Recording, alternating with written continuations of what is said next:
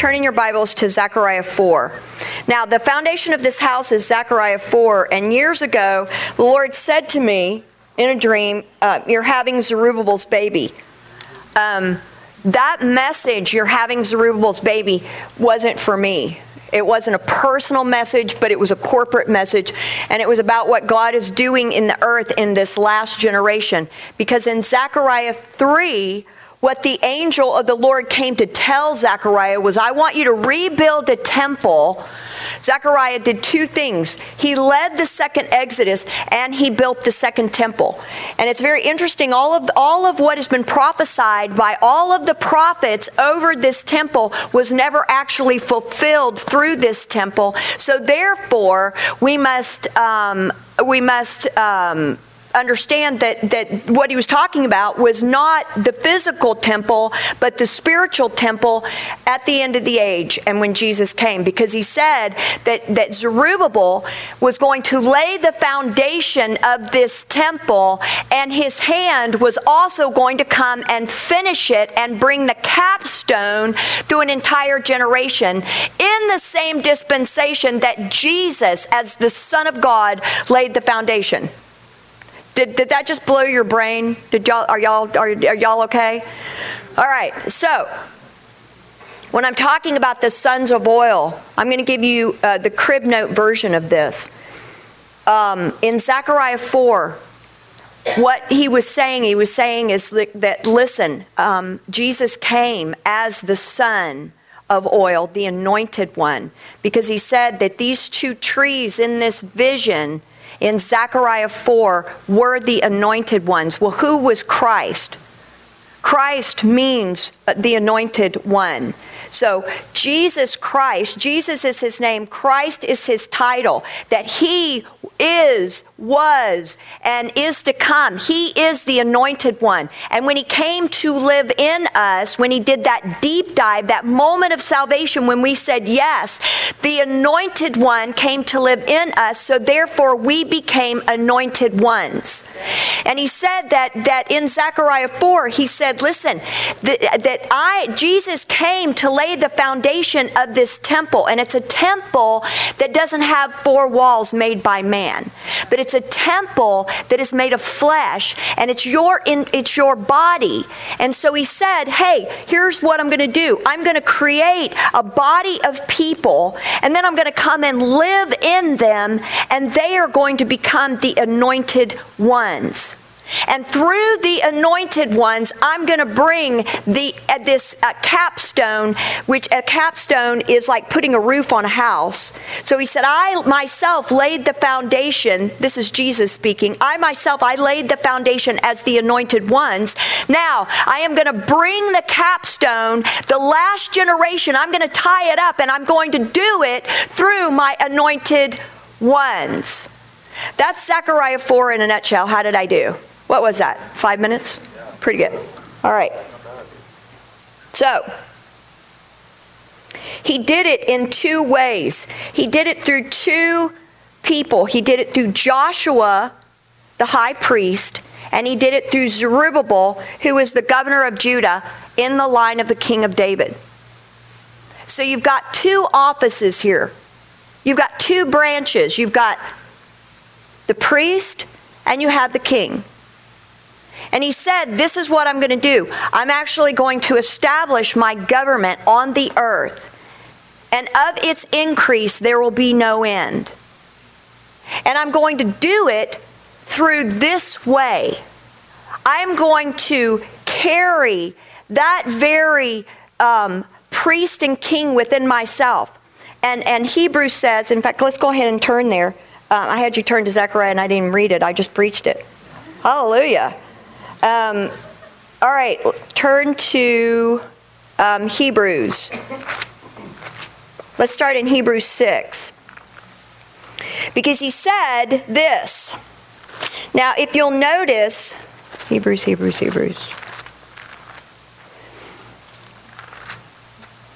In the Old Testament, what God did is he purposely separated the offices of the priest and the king.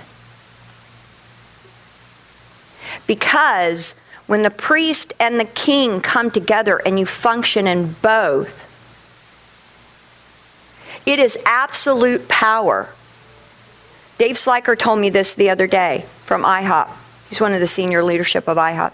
He said the reason that they were separated, the priests and the kings, because absolute power corrupts absolutely. But the blood of Jesus came through him dying on the cross so that we could be established and be victorious as functioning in the fullness of his authority, his governmental authority in the earth. Now, when we think about the kingdom, what do we think about? Because we're Americans, so we don't have a perspective. It's difficult for us to get a handle on what it means to be a monarchy, to be a kingdom. But a monarchy, a king, rules and reigns with absolute power. There's no voting. What he says goes absolutely. So he's making us, through the blood of Christ, he said, now, I am going to enable you now to internally rule through these offices of the priest and the king. And he tells us about it in Hebrews. Let's start in Hebrews 6:19. And I'm going to read through chapter 7, verse 4. So we're going to start in 6:19. This hope we have as an anchor of the soul, both sure and steadfast, and which enters the presence behind the veil, where the forerunner has entered for us, even Jesus, having become the high priest forever according to the order of Melchizedek. This is the only place in the Word of God where the word forerunner is used, where the actual, that word is assigned. And a lot of people say that John the Baptist was the forerunner, but the Word says that Jesus was the forerunner. And he came in this order of priesthood, which is fascinating to me that he would even choose to pull a guy from the Old Testament who was barely even mentioned in the Old Testament. So he goes on to say, who is this guy? He says this in chapter 7, verse 1. For this Melchizedek, the king of Salem, the priest of the Most High God, who met Abraham returning from the slaughter of the kings and blessed him, to whom also Abraham gave a 10th part of all, first being translated King of Righteousness, and then also the King of Salem, meaning the King of Peace. So here you have Melchizedek, and he's approaching Abraham, and he brings to him the wine and the bread. And Abraham, just having gotten back from a tremendous battle where he battled several kings and victoriously is coming back on the road, right? Melchizedek meets him on the way and brings him the bread and the wine. Well, who is this Melchizedek? And he says, listen, he was the king of Salem. King of this, the word Salem, or the name of the place that he was king of, means peace. Well, Salem is the same place as Jerusalem. He is the king of peace. He is the king of Jerusalem. And it says here that he was also a priest. So you have someone functioning in this order, which is a new type of priesthood that Jesus died on the cross so that we could become. Because he's talking about an internal rule. And he's saying to us over and over again, can an internal rule of a priesthood and a king be legitimate for the church? Can they function through this way of life? Or are they going to be looking again for a king to rule over them and tell them how to live? Because Jesus did not die on the cross to establish a religion. He died on the cross and shed his blood so that we could be restored back to the Father. So we could be reconciled back to the Father, and so we actually could be restored in this function of governmental authority. It's not about where we go on Sunday, but it's about who we are on Monday. That we are a priest and a king. I don't care if you sell buttons for a living. If you're an Indian chief, no matter what you do, you are a priest and a king. This is good news because we can all do this, right?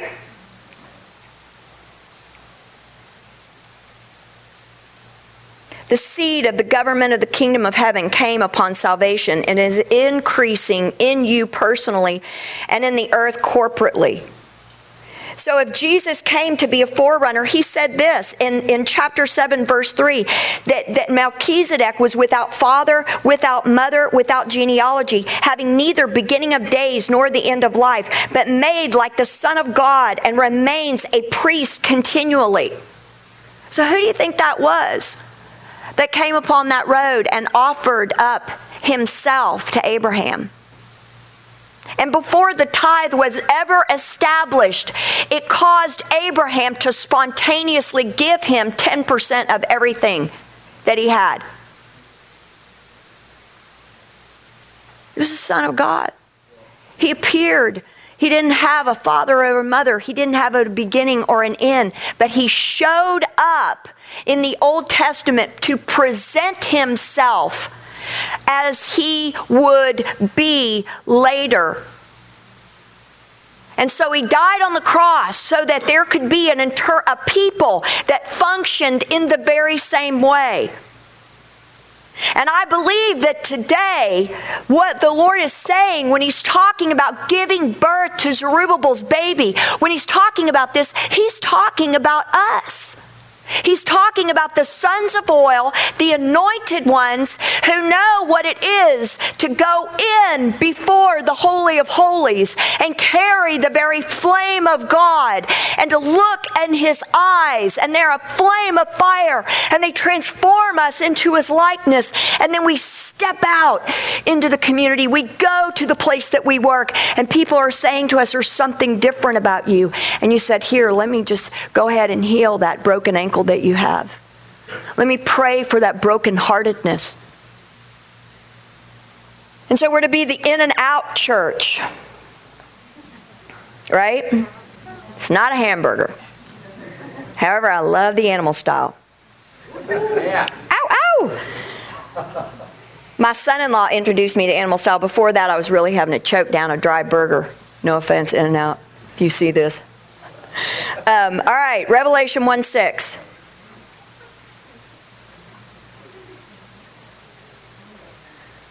John, here he is, hanging out by himself on the island of Patmos. And he says this. He begins to talk. He begins to come with salutations and greetings. And he says this. Let's start in verse 4. John, to the 7 churches which are in Asia, grace to you and peace from him who is and who was and who is to come, and from the 7 spirits who are before his throne, and from Jesus Christ, the faithful witness, the firstborn from the dead, the ruler over the kings of the earth, to him who loved us and washed us from our sins in his own blood. Now, he's giving you a picture of Melchizedek here. And has made us kings and priests to his God and Father. To him be glory and dominion forever and ever.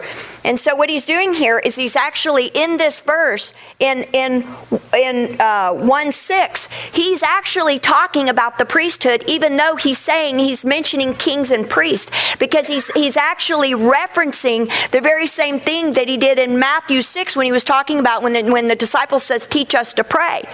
And so he's quoting this, and he's saying, he's made us priests and kings to his God and Father. To him be glory and dominion forever and ever. Now turn in your Bibles to Revelation 5, verse 10. And they're singing a new song. Everyone in heaven singing a new song. And the song is this, once again, "You are worthy to take the scroll, to open its seals." This is verse 9.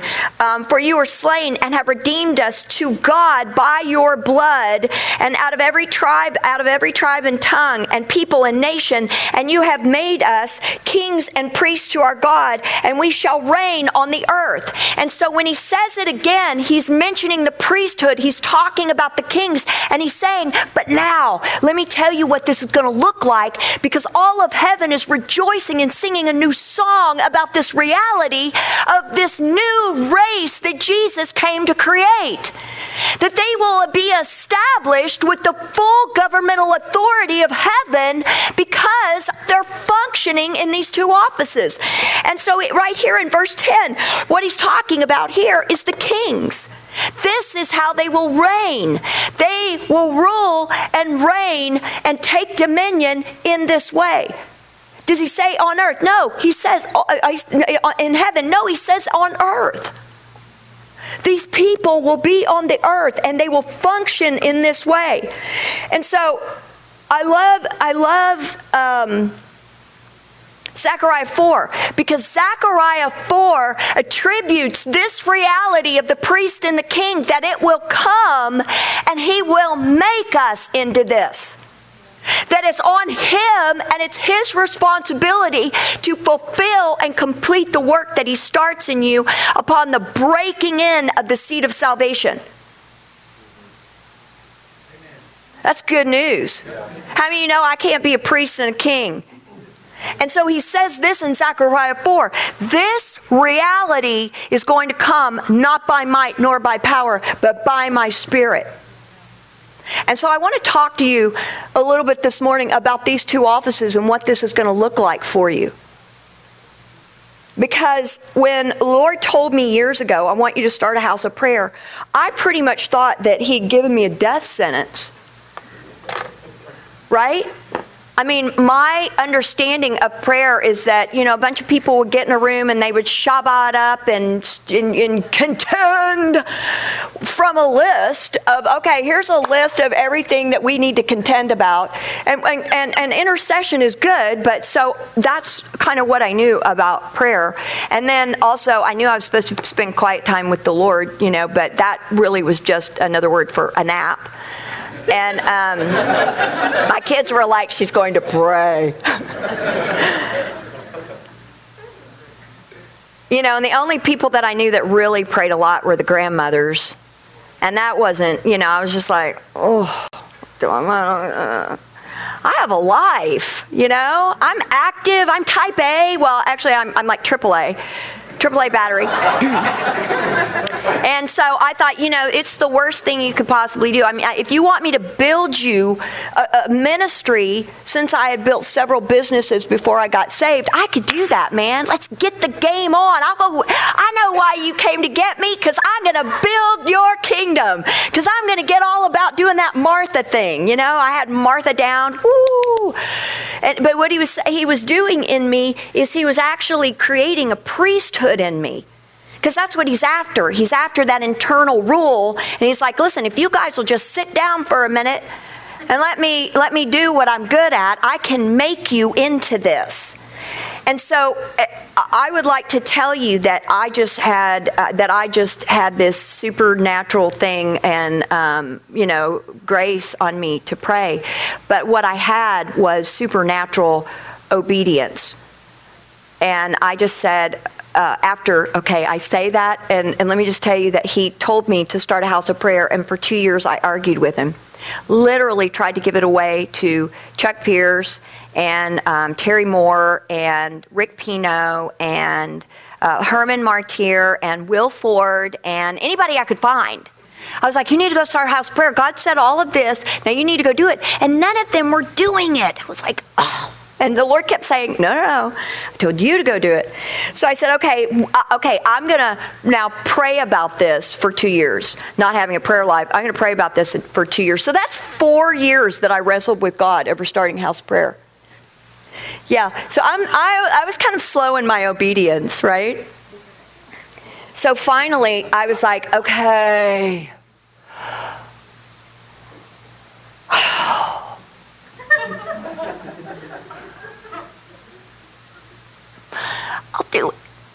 I'll do it. But here's the problem, God. I don't know how to pray. So, you have called, this is on you. This is your mistake because you've chosen the wrong person. I'm going to do it. So I went and sat in a room and prayed to an invisible God. And the words, not by might nor by power, but by my spirit, kept resonating in my mind because I was thinking, this is not working. All of my cleverness, all of my abilities. I had a very loud soul life. And it talked and talked and talked to me while I was in that place of prayer. And the Lord, listen, let me tell you something about prayer.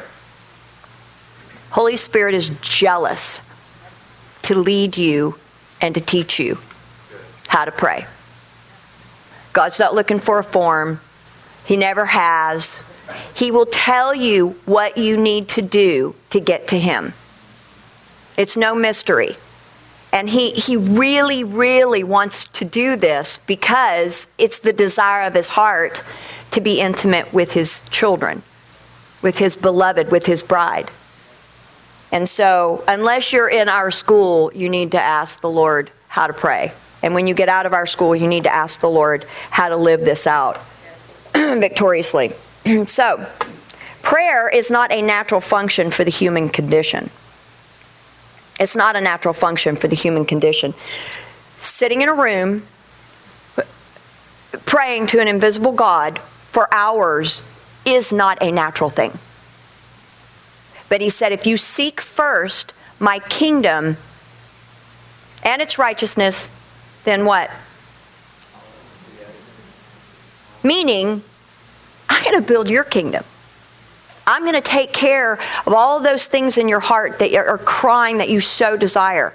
And at the time that He told me to come away in prayer, I had very little time in my life to pray. It was probably at the worst point in my life. My life had gone to the point where I had no time, I had no money, I had nothing, had no energy. So it was a very, very difficult time in my life. That was the moment that I said, yes, okay, I'll pray. It made absolutely no sense in the natural.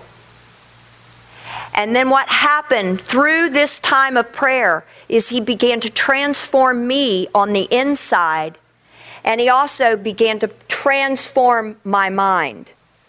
This is what dies in the place of prayer.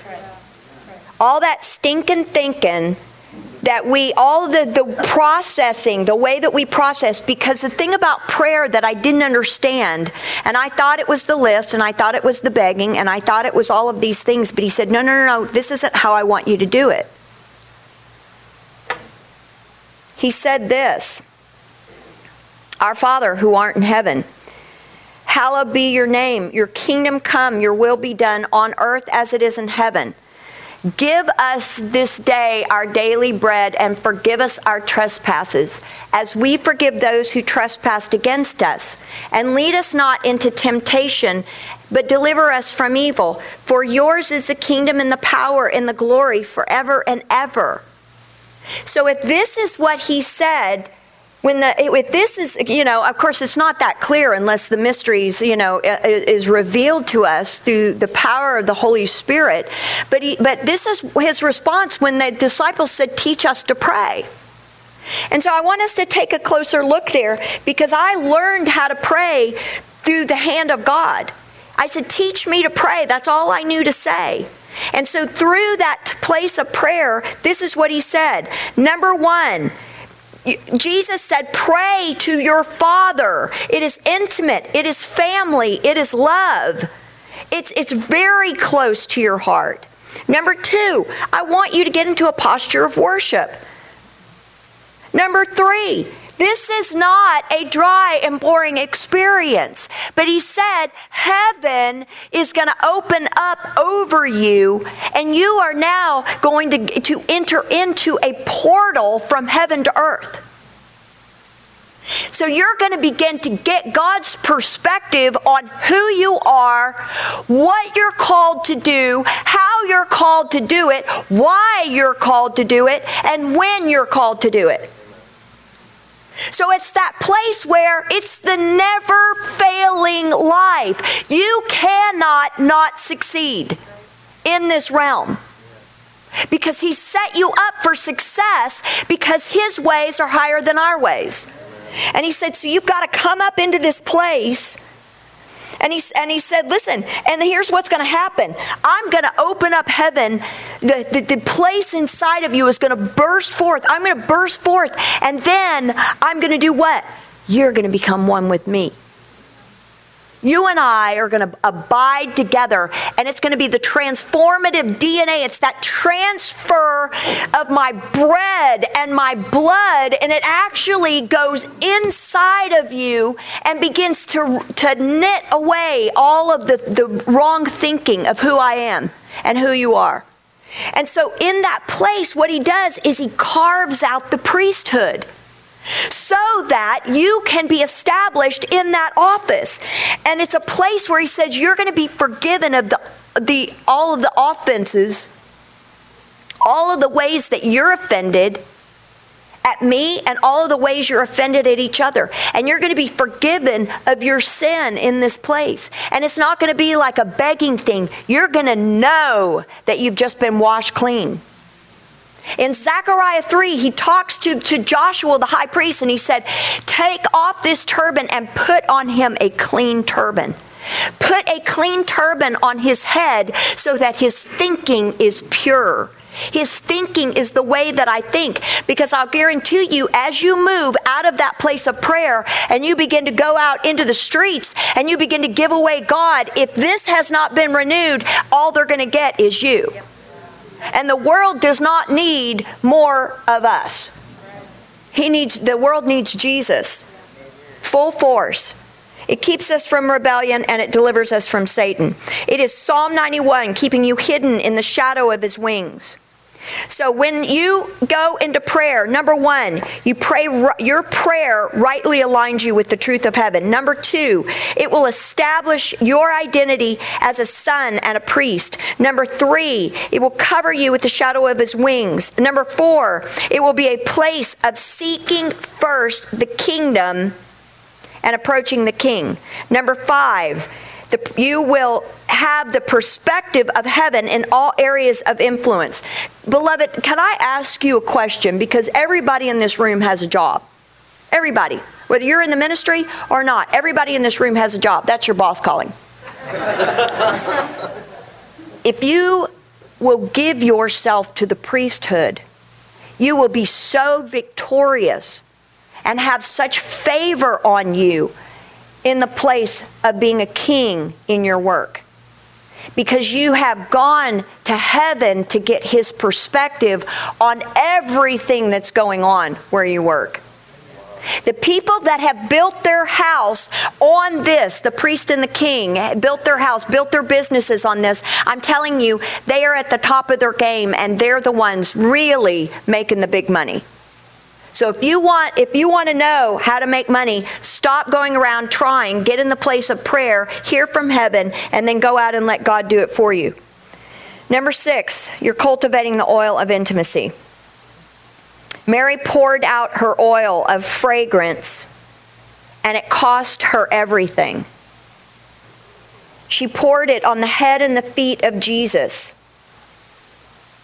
See, he's willing to make you this priesthood. He's willing to make this. And your part is you just have to come. You have to let your mind die, and you have to let your spirit come alive. Who are the sons of God? Those who are led by the Spirit of God. All right, let's talk about the kings. What do the kings do? Pay for stuff. Pay for stuff. Here's what the kings do. Preach the gospel with fire. That's what the kings do. Preach the gospel, carry the oil.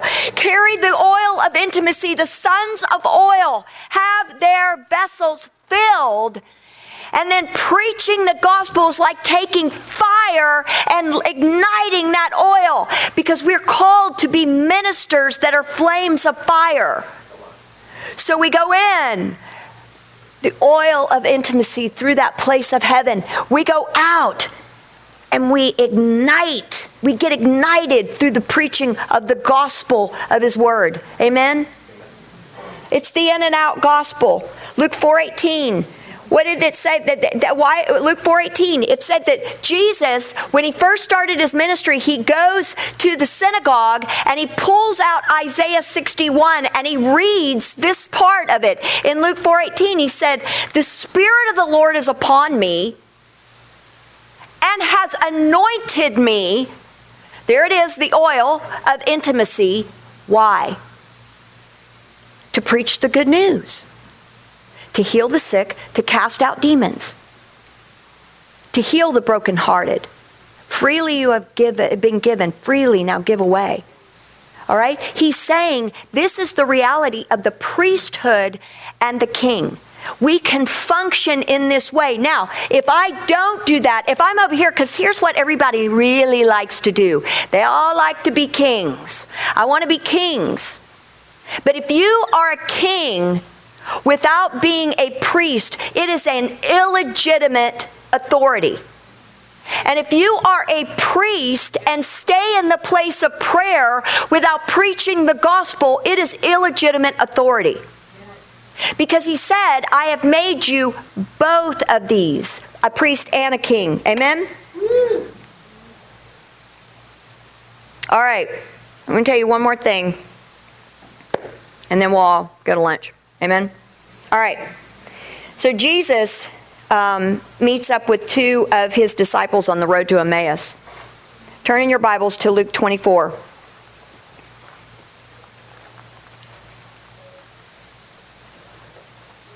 Are y'all okay? Yeah.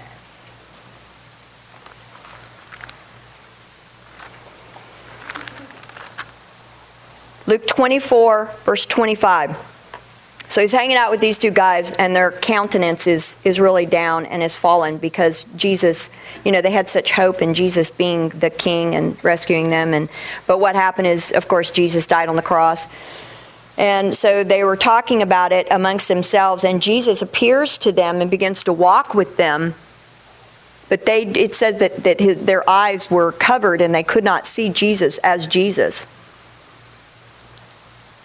So in verse 25, what did I say, 24? Yeah, 25. In verse 25, he said to them, O foolish ones and slow of heart to believe, in all that the prophets have spoken! Exclamation mark. Ought not the Christ to have suffered these things and to enter into his glory? And beginning at Moses and all the prophets, he expounded to them in all the scriptures the things concerning himself. And then go down to verse 32. So then they said to one another, did not our heart burn within us while he talked with us on the road, while he opened the scriptures to us? So he begins to talk to them about himself through the entire word. Wouldn't it be cool if he said, you know that guy Melchizedek? That was me. This is what I did. I showed myself over and over and over through the scriptures. Now, when he talks about this, he's not talking about the New Testament. He's talking about the Old Testament. He was saying, this was me.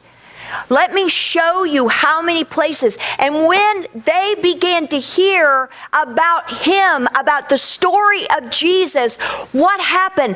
Their hearts began to burn within them. It ignited them. Beloved, I will tell you, there is a harvest that is waiting for the priests to step out of their places of prayer and begin to catch the fish that are jumping in the boat. Yes. Hallelujah. Come on. We were out this past weekend, EJS, and the Morning Star guys. It was so much fun. We went to Kaboom Town, which I thought was really a great word for what it was that we were doing. We were kind of bringing the kaboom. The kingdom boom. The kingdom boom. Thank you. And these, we walked up to these 6. You know, it's so intimidating to walk up to strangers and to preach the gospel to them, right? But just as it was when I began my journey in prayer, it is the very same way as I'm beginning my journey as a king. Because in both instances, I had fear.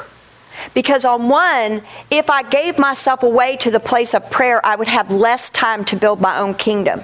I would have less time to network and to build influence and all of this. And so all of the things in my mind had to die. And so the priesthood came not by might nor by power, but by his Spirit. Now, on the other side of that, being kings, it is the very same thing, because it is not natural to the human condition to walk up to a bunch of strangers and preach the gospel. Especially the gospel with power. So we walked up, awkwardly so, because it's never natural to walk up to a stranger and begin to approach them and talk to them about Jesus. They're there to see fireworks. They're there to celebrate the 4th of July. It never occurred to them. They didn't come to church, but church is coming to them. So we walked up to them, and there were these 6 teenagers, all about 15 years old, 15, 16, 17 years old. They're so beautiful. You know, they were probably the cool people at their school, I'm pretty sure. And so you walk up to them, and really, with this scenario, in my natural mind, I'm thinking to myself, this is really going to be impossible. They're going to be like, psh, whatever, peace out, see you later, whatever they say these days. I don't know. That's what we used to say in the 70s. We began to tell them about Jesus, and I saw 6 pairs of eyes open. I saw like the windows to their souls begin to receive the message of Jesus. I saw their hearts begin to burn within them for the message of Jesus, because the message of Jesus is actually a supernatural message, and it goes through all of those boundaries they have set up. And so we preached the gospel to these 6. They all said yes. All 6 said yes. I want to receive right here at Kaboom Town Jesus Christ as my Lord and Savior. Come on. And I'm going, really?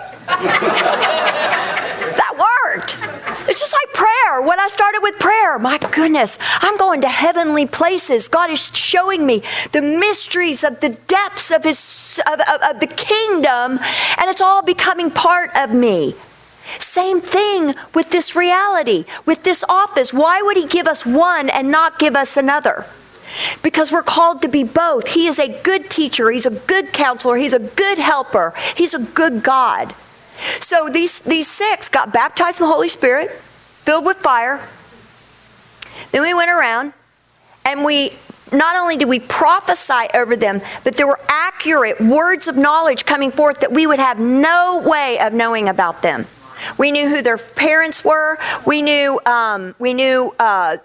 with one girl, I said, I just feel like the Lord is saying that you're going to be called into the modeling profession. Well, everybody in the group laughs because she got a call from a modeling agency 2 weeks before offering her a job. So you're picking up on, and they're all just like, how are you doing this? And I said, this is natural Christianity. This is a supernatural life that we're all called to live. We ended up healing one of the guys, 17 years old, had a stroke, and his arm was partially paralyzed, and his hand partially paralyzed, got instantly healed. So the kingdom just entered into everything that was happening there. Through the Morning Star kids, through the EJS students, we ended up seeing about 25 people saved, 14 people healed, and countless numbers of prophecies, and 250 free hot dogs. Isn't that awesome? And I'm telling you, guys, here's the beauty of it. The word said that if you believe, these are the signs that will follow you. And so it's for every believer. If you say you're a believer, here's what you will walk in. It didn't say if you're the elder of the church, or you're Todd White, or you're a superstar evangelist, or whatever. It said that every single one of us will function at this level of power. Yeah. Amen? That's good news, isn't it? Yeah. And I'm telling you, like never before, the harvest is ripe. See, the devil cannot stand against such glorious power. The Holy Spirit is never, never, never, never on the defense. He is always on the offense. We don't have to defend the gospel. We just have to let it out. We just got to let, as Reinhard says, all you got to do is let the lion out. So there's two things that'll keep you from the priest and the king. I mean, there's one thing, really, and it's fear. And I refuse to have come this far in the kingdom and be stopped by fear that's just like this little bitty demon with a big mouth. Because we were created